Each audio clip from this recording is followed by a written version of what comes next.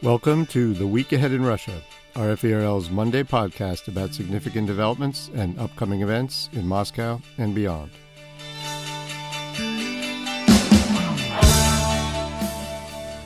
I'm Steve Gutterman, and my guest today is Mark Galeotti, an analyst of Russian politics, an honorary professor at the UCL School of Slavonic and East European Studies in London, and the author of several books, including We Need to Talk About Putin, The Weaponization of Everything, and Putin's Wars from Chechnya to Ukraine. Thanks very much for joining me today, Mark. Always a pleasure. All right, it's great to have you on the show again. Now, just a note about the format. A couple of months ago, we stopped conducting this podcast on X. Instead, we are recording it in the studio. This is a return to past practice, but we are now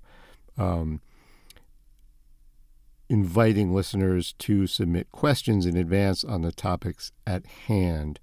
And as before, you can subscribe to The Week Ahead in Russia on Apple Podcasts, Spotify, Google Podcasts, or wherever you listen to podcasts. Now, I have three questions for you today, Mark, fairly broad topics. The first is about the war in Ukraine, and specifically about reports. There's a report in the Wall Street Journal last week saying that Russia had withdrawn much of its Black Sea fleet from its main base in Sevastopol, Crimea, amid persistent Ukrainian missile and drone attacks on the Russian-occupied peninsula. I should mention that apparently there's been satellite imagery since then that may indicate that Russian warships have returned to the Black Sea Fleet base in Sevastopol. So that's another apparent development. Now, for context, I will mention a remark from historian Stephen Kotkin in a recent interview in The New Yorker. Kotkin said that, quote, Ukraine has done some things that are just breathtaking. They've managed to neutralize the Russian Black Sea Fleet without having a navy of their own, unquote. And I'm pretty sure he said this before the reports pointing to a withdrawal of Russian warships appeared in the journal and other media outlets. But again, I'll mention apparently there have been reports now that warships have returned there. So it's not a very straightforward issue. But Mark, what would you say about these reported developments? How important would it be if Russia has in fact withdrawn or withdrawing the bulk of its Black Sea fleet from Sevastopol? Does it suggest Ukraine could take Crimea back in the foreseeable future? Well, look, first of all, I should say that I'm actually very pleased and relieved that neither the Ukrainians nor their allies are seriously assuming that the Black Sea Fleet has been neutralized for their own planning assumptions, because it hasn't.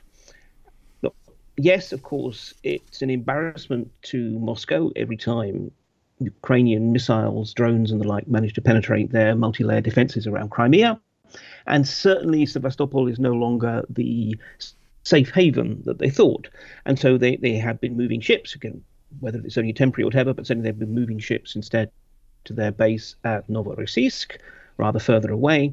And there's talk of them setting up a new base actually in Abkhazia, on the Abkhaz coast at Ochamchire.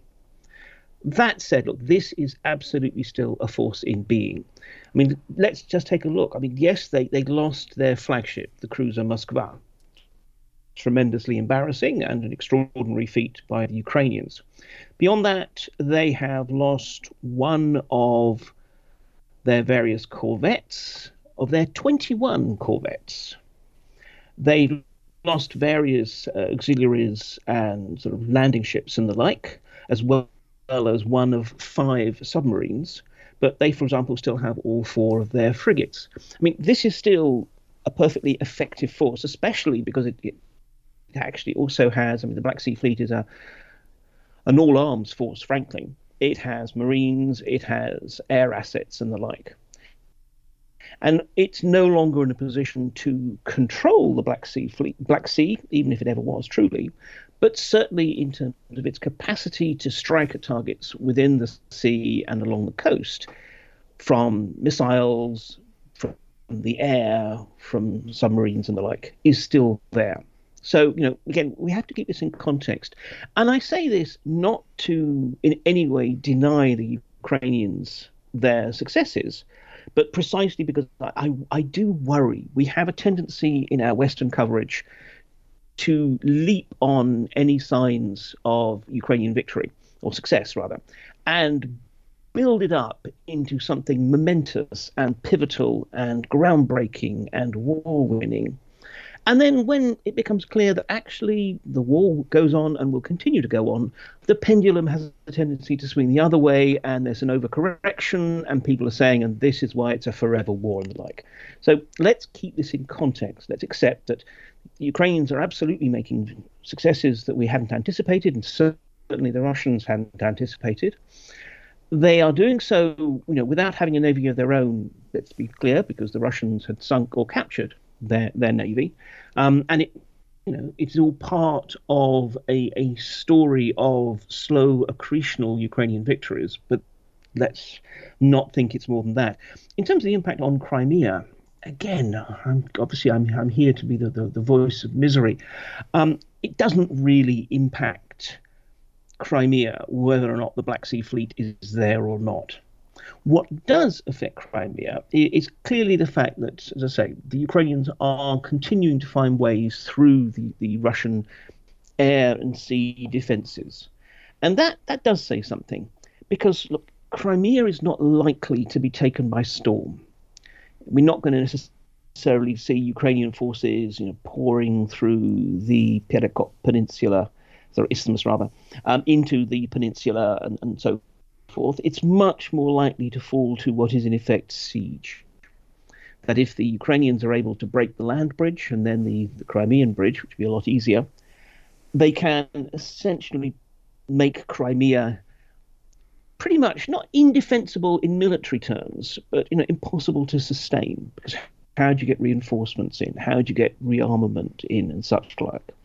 And if you can also breach the air defences and continue to use long-range missiles, particularly these Anglo-French Storm Shadows, which have been deployed so effectively of late, to strike at logistical targets, command centres and the like. This is exactly what's happening at the moment within Crimea. You further degrade the capacity to hold this peninsula. So, I think this is part of, again, the long-term strategy, that Crimea, if and when it's going to be retaken, is going to be taken by siege. And in that respect, the Ukrainians are demonstrating that, at the moment at least, they certainly have the capacities which will help them maintain and deepen that siege.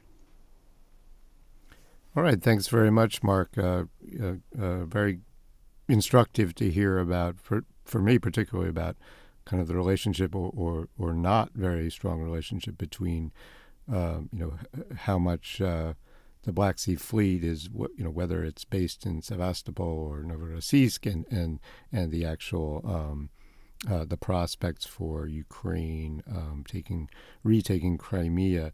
Now, my second question is about Western support for Ukraine. I think this is something that's, obviously it's in the news all the time, and this is only going to continue and perhaps be more forceful as the election approaches in the United States. It's been said that Putin's or Russia's last hope or only hope of prevailing in the war is for Western support, including weapons supplies, to fade substantially or to collapse. So I want to ask you where things stand after two, or actually now three major developments in the West or internationally. The background in Slovakia on September 30th, I believe, voters handed a party that has promised to stop military supplies to Ukraine a plurality of the vote in an election that's likely to return former Prime Minister Robert Fico to power. Now, he employed anti-Ukrainian rhetoric, praised Moscow, and questioned the logic of EU sanctions against Russia during his campaign and at other times, I believe. Now, near the end of that same day, this was the last Saturday, not this past Saturday, funding for this is in Washington, sorry, funding for financial, military, and other aid to Ukraine was abandoned. I'm talking about new funding, was abandoned in a successful push to pass last-minute legislation on spending and avert a shutdown of the U.S. government, though the threat of a shutdown will return very soon in mid-November. Now, adding to the uncertainty, the Republican Speaker of the House of Representatives, Kevin McCarthy, was ousted a few days later, and that added to questions about the fate of aid to Ukraine, because he had been expected to seek separate legislation on that. President Joe Biden was, insistently saying, "I hope he will keep his commitment to doing so." So that obviously throws the situation into throws additional clouds on the situation. Mark, what do you, and now, of course, there is the violence, the war in Israel after the Hamas attack on Israel this Saturday, and that is a huge development in the Middle East, and is certain to attract a lot of attention in the U.S. and elsewhere, and presumably, in my opinion, draw attention away from the prospect of future aid to Ukraine. So, Mark, what do you think? How important are these developments? Is Western aid to Ukraine in jeopardy? I very much question whether we should seriously think that it's in jeopardy. But look, to start with the most basic point, yes, this absolutely is very important. It is crucial for Ukraine. Ukrainians may well be willing to fight without Western assistance, but how effectively they will be able to do that depends to a huge extent on the military aid being given. And more to the point, or at least as important, is the financial assistance, which is basically allowing the Ukrainian economy to survive.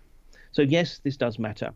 It also matters in the sense of Putin's own morale. I mean, I do believe that for him, precisely his best chance of securing something that he can spin as a victory from this situation depends exactly on some kind of weakening of Western support for Ukraine, and probably overt or covert pressure on Kyiv to reach some kind of a deal with Russia. So in that respect, he feels that he wins for the moment by not losing, by basically hoping to outlast Ukraine's capacity to fight and the West's will to continue to spend billions every month supporting it. Now, in that context, anything that encourages him, anything that gives him that sense, and remember, he's probably being briefed by people who are trying to be as upbeat as possible, because they've learned that Putin doesn't like being given bad news.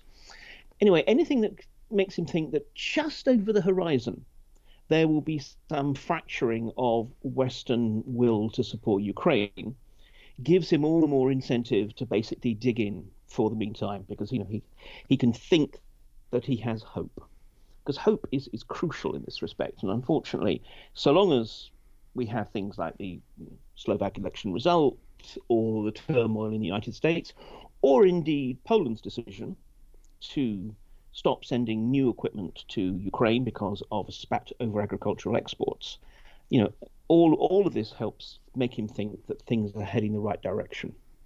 Broadly speaking, I mean, I think it really does bring up the fact that this is a constant political struggle. Yes, we have all the rhetoric about the fact that the West is, in it as long as it takes, will provide Ukraine whatever it needs, etc., etc.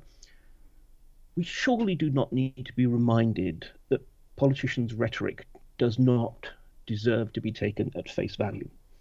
Behind the rhetoric, I mean, it is clear that there's a whole variety of different concerns. There are countries which absolutely are solidly foursquare behind Ukraine's struggle.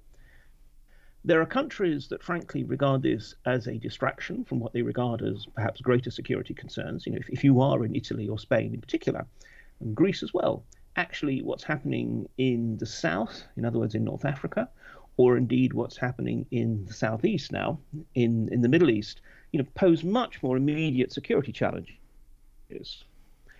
There are also many politicians, especially those who are beginning to look at their re-election prospects, who could think of all kinds of, as they would think of it, better things that they could do with millions or even billions of money that otherwise is going to Ukraine. So, this is something that cannot be taken for granted. Yes, of course, everyone says there's no such thing as Ukraine fatigue. There is. And therefore, that's something that both Ukraine's friends and allies, but also Ukraine itself needs to address. And I think this is the second broad point, is that Ukrainian diplomacy, which was so astonishingly effective in the earlier stages of the war, I mean, Zelensky really did sort of flourish as the kind of super ambassador of Ukraine. And you had so many Western leaders, frankly, being almost pathetic in their desperation to get a photo op with the man in the khaki T-shirt, has proven to be a little bit less sure-footed of late. As I mentioned, I mean, if one thinks of the troubles with Poland, I have to say, I think to a large extent, this was a self-inflicted wound on the part of Kyiv in terms of how it handled what are, actually entirely plausible concerns that Warsaw had about its farming and so forth. And I mean, if I go back to the former British Secretary of State, Ben Wallace, who, again, absolutely, there's no question of his support for Ukraine. But nonetheless, when he said, look, we're not Amazon, I think he was actually trying, as a friend, to emphasize his point that Ukraine cannot just simply expect to just present its shopping lists of what it wants and assume that it'll be met with overnight delivery. That in fact Ukraine has to continue to address not just governments but also populations and explain to them why this matters. In terms of the actual coalition, though, look, the United States is still the crucial component of this. I mean, in aggregate terms, the European Union is now currently providing or pledging at least more aid than the United States. But as a country, the United States clearly is dominant. And in particular, it's the United States that can provide the kind of military capabilities that Europe in particular is really struggling to provide. Now, I don't think that we are going to see some dramatic decline in US aid being provided. There's talk about President Biden trying to sort of have a kind of, one deal and you're done sort of arrangement. Although there is a very vociferous minority within the American political elite that is arguing against the blank check for Ukraine. On balance, it seems to be there is enough of probably a consensus. It got caught in much wider political struggles over the overall budget, over the ruinous level of the national debt, and over the future of the speaker. But I think once actually this becomes specifically about Ukraine, I think it will be dealt with. But again, it really does emphasize the degree to which actually America matters, which clearly has significance given that there are going to be presidential elections next year. And again, regardless of whether or not Trump stands or even wins, the prospect that maybe there will be some dramatic political change in Washington, which might well actually mean an end to or a limitation of aid, again, is something that definitely has Putin and his cronies salivating. Final point on Israel and the appalling surprise attack by Hamas. First thing to say is there's a lot of loose talk. As far as I can see, there is absolutely no evidence of a Russian role here. We've some people saying, oh, well, Hamas couldn't do this without training, and I'm sure Wagner was involved or similar. Well, obviously, Wagner is the current folk devil of the moment that is always invoked whenever anything bad happens. In practice, from Russia's point of view, a certain steady state of chaos in the Middle East is not a bad thing. It gives them leverage. But actually, Russia has pretty decent relations with Israel. Hamas is more than anything else an instrument of Iran, and although there are, positive relations between Russia and Iran in terms of sanctions busting, we should remember that particularly when it comes to Middle Eastern politics, actually Russia and Iran are at best frenemies. They are rivals for supremacy. We've seen that in Syria as well. So, I definitely don't think that the Russians have any role here, but absolutely. it really does highlight the degree to which the West is overstretched. I mean, back in the day, in the US military planning was to be able to fight 2 or 2.5 wars at the same time. Well, the interesting thing is that actually what we've discovered is crises, especially open-ended crises like this one, are in some ways even harder to manage and sustain. If, for example, it's perceived that there is a need to provide additional military assistance to Israel, where's that going to come from? If there needs to be financial assistance and just general kind of political bandwidth. So I think this is going to be a worrying time for everyone. I mean, it's clear that the unprovoked and vicious Hamas attack is going to, is already triggering a very serious Israeli response. We may well see, I mean, some people are calling for an occupation of Gaza and such like. Anything that creates additional strains and tensions within not just the global community, but particularly the West, which is possible, is implicitly helps Russia. But as I say, I think, A, we shouldn't overplay this, and B, we certainly shouldn't assume that means that Russia had any role in it.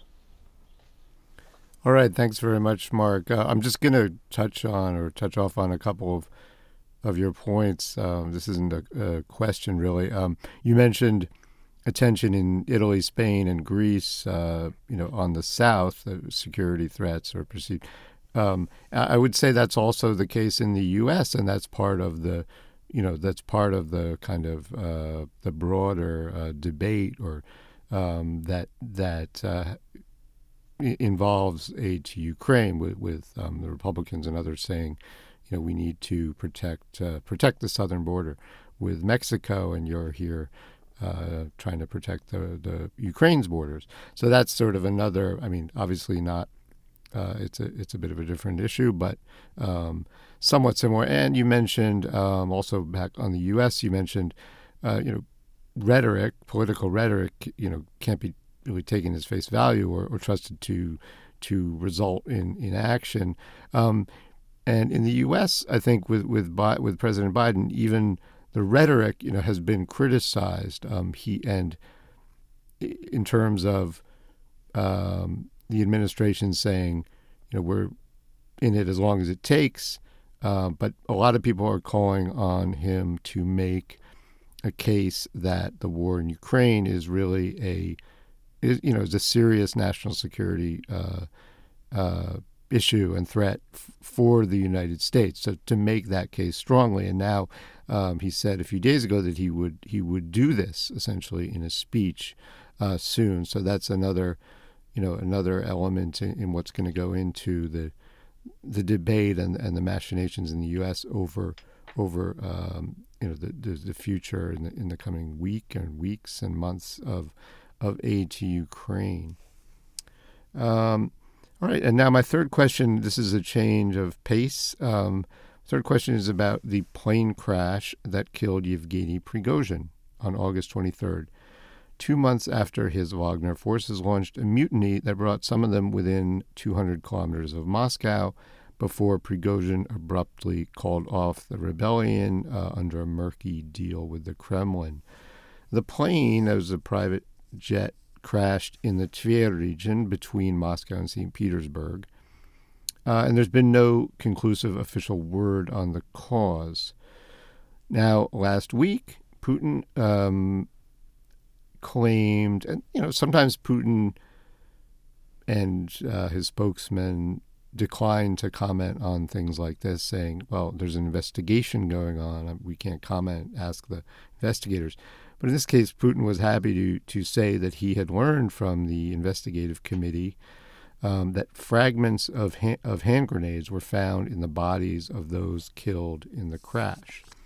And he suggested that Prigozhin, and perhaps others on board, had been doing drugs before the flight, or I guess on the flight, though he specified that no tests that could determine that had been conducted. He alleged that, I guess, I forget the amount, but large amounts of cocaine had been found at the Wagner offices. Now, And he made a big show of saying, it's okay for me to tell you this. I asked the investigative committee, and they said it's fine. This is fact. So very, very much of a kind of a choreographed statement about what he claimed, with no evidence beyond his assertion that this is what was found. No evidence to back it up. So, Mark, what's your take on this claim by Putin? Could anything about it be true? That's one question. And what might have been his motive for making such a statement? Yeah, I mean, in terms of could anything about it be true, I was about to say no, except I suppose one could suggest that grenade fragments could just as easily be fragments from an explosive device planted on the plane. That currently seems to be the most plausible scenario for what happened, that it was a bomb. And look, if nothing else, I mean, if one takes the fact that, yes, 5 kilos of cocaine were allegedly found when the FSB raided the headquarters of the Concord Group, Prigozhin's sort of holding company, I mean, it wouldn't exactly be the first time that the authorities planted some suitable evidence, because it sort of makes it sound much more exciting when you talk about, huge amounts of money and drugs being found. There's certainly been no suggestion that Prigozhin himself samples those wares. And indeed, Prigozhin and Utkin, his senior figure in Wagner, were both known not to drink. And in fact, Prigozhin, despite the fact that rich Russians' private jets tend to be sort of opulent palaces of vice with wings, he was well known to actually have a strong edict that there should be no alcohol at all on the planes when he flew, especially because essentially he regarded these long flights as opportunities to work. So, it is a very, very dubious suggestion that they were, drunk, coked up, and, I don't know, playing Russian roulette with hand grenades while at high altitude. And in terms of a motive for making such a statement, look, we've seen this before. We've seen it, for example, with the suggestion that the would-be assassins who went to Salisbury were there to admire the glories of the cathedral spire, rather than to try and murder Sergei Skripal with Novichok poison. I mean, arguably, we've seen it with the suggestion that Russian forces went into Ukraine to free it from the neo-Nazis, which has somehow managed to pervade and control it from top to bottom without the rest of the world noticing.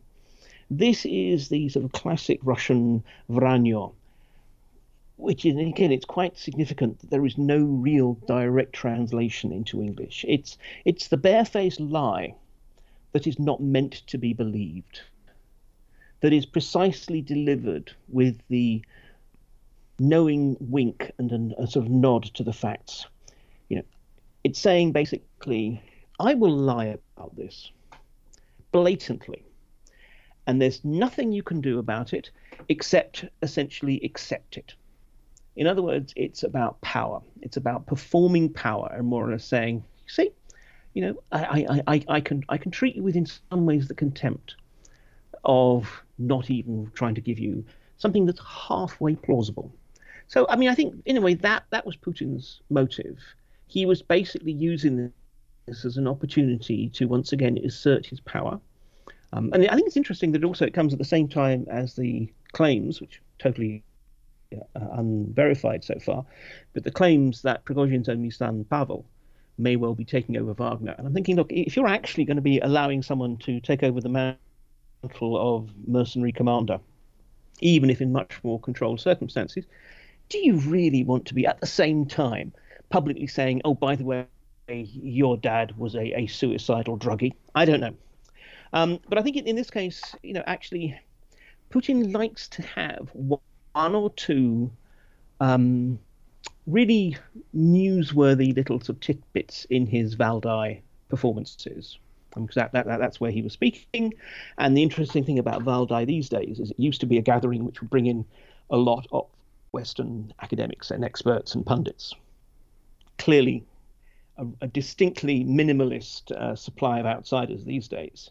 So, instead, Putin wanted something that I imagine that was he knew was going to be sort of widely reported, and this is what he chose.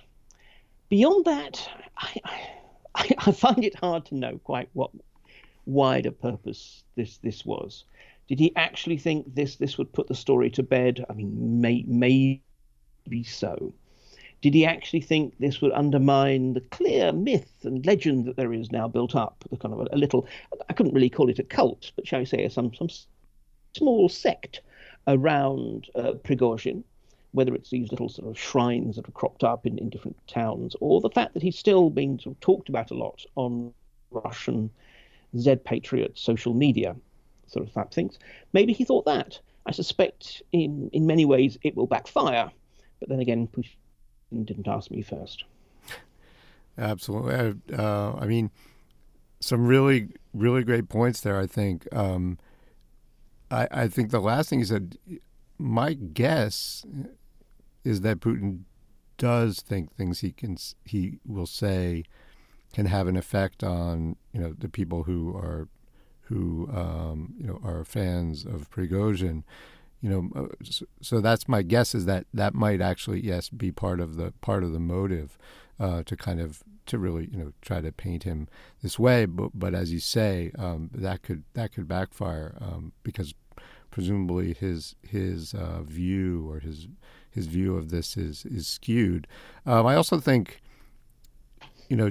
from what you said, I hadn't really thought of this, but the idea of the blatant lie and sort of the contempt, I think that must have probably been a strong part of his motives for saying this. And I also think that element of potential truth, that there was fragments of an explosive device in the bodies, that maybe that is the case, and that's the part of it that he's trying to kind of acknowledge, and at the same time that would go against any idea that the plane was shot down by Russian forces. So thanks very much, really, for that assessment, and for the description of his comments. Now, we are getting short on time. We do have, I think, time for one question that came in. Now, this is not really on any of the topics at hand, but it's a bit broader. So the question is, the listener is Lindsay Thompson. This question came via X. Lindsay Thompson says, Mark Galeotti often presents an optimistic view on Russia's future. How is he able to maintain this when late-stage Putinism is so bleak and lacking in ideas? It's an excellent question, and for me the answer would be I'm optimistic precisely because late-stage Putinism is so bleak and lacking in ideas. I mean, I think this, again, we go back to this crucial point about hope. I do think hope is one of the most fundamental drivers of human nature and thus, therefore, politics. And the interesting thing is that for much of Putin's reign, he has had some kind of a positive image of Russia of the future that he was able to sell to Russians. Now, whether or not he was being genuine in that, we can set to one side at the moment. And I think the answer is actually he partially was. I mean, obviously, to a large extent, this was about pacifying Russians so he and his mates could continue to embezzle on an industrial scale and to simply enjoy the fruits of power. But nonetheless, I think there was this sense that actually, Russia could evolve as a distinctive type of civilization, one which can at once sort of hold its head up in the international community, but at the same time could be prosperous and peaceful. And again, I think it's worth noting the irony that although most years of Putin's reign, and I'm including the Medvedev sort of puppet presidency time, most of those years Russia has been at war, domestically or internationally, overt or covert. Nonetheless, peace actually did remain a leitmotif of many of his statements.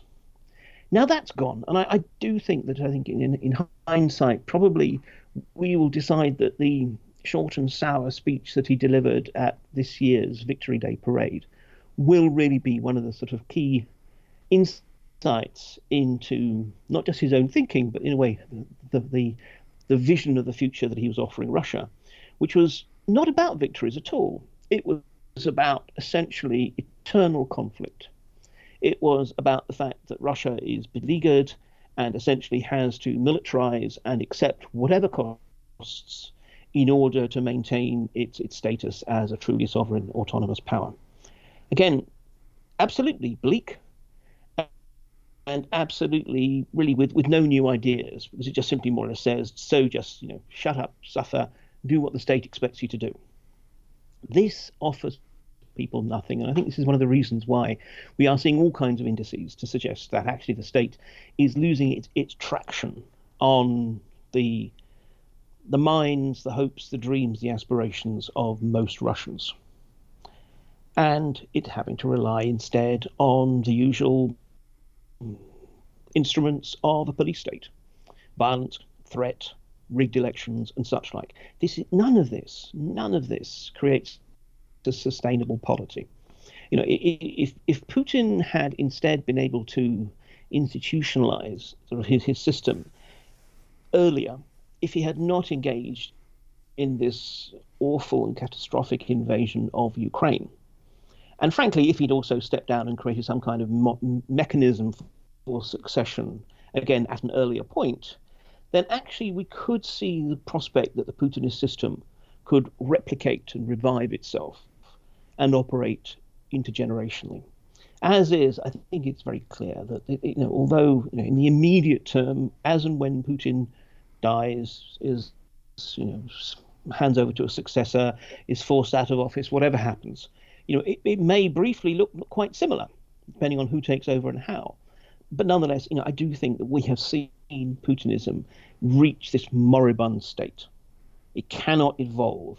It cannot continue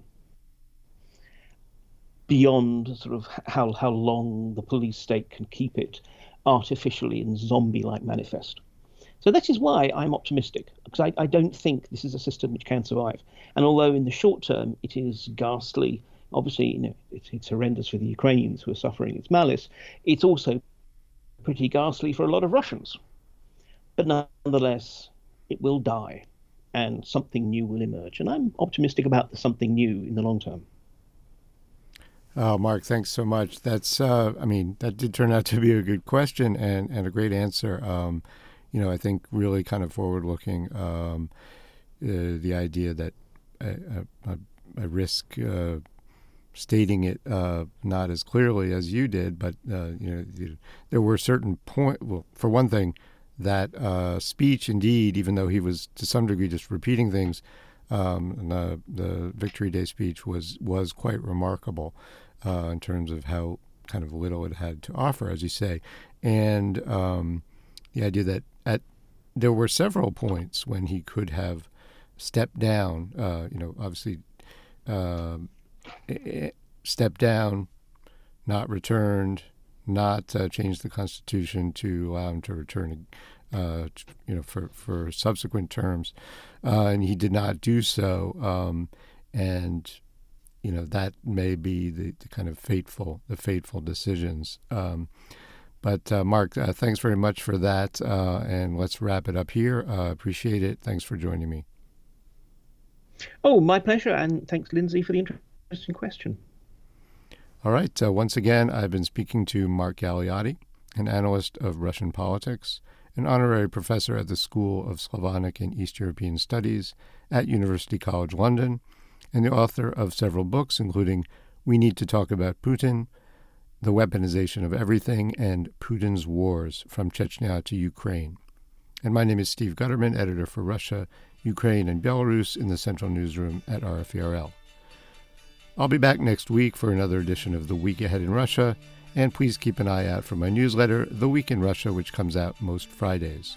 Thanks for listening, and thanks for your questions.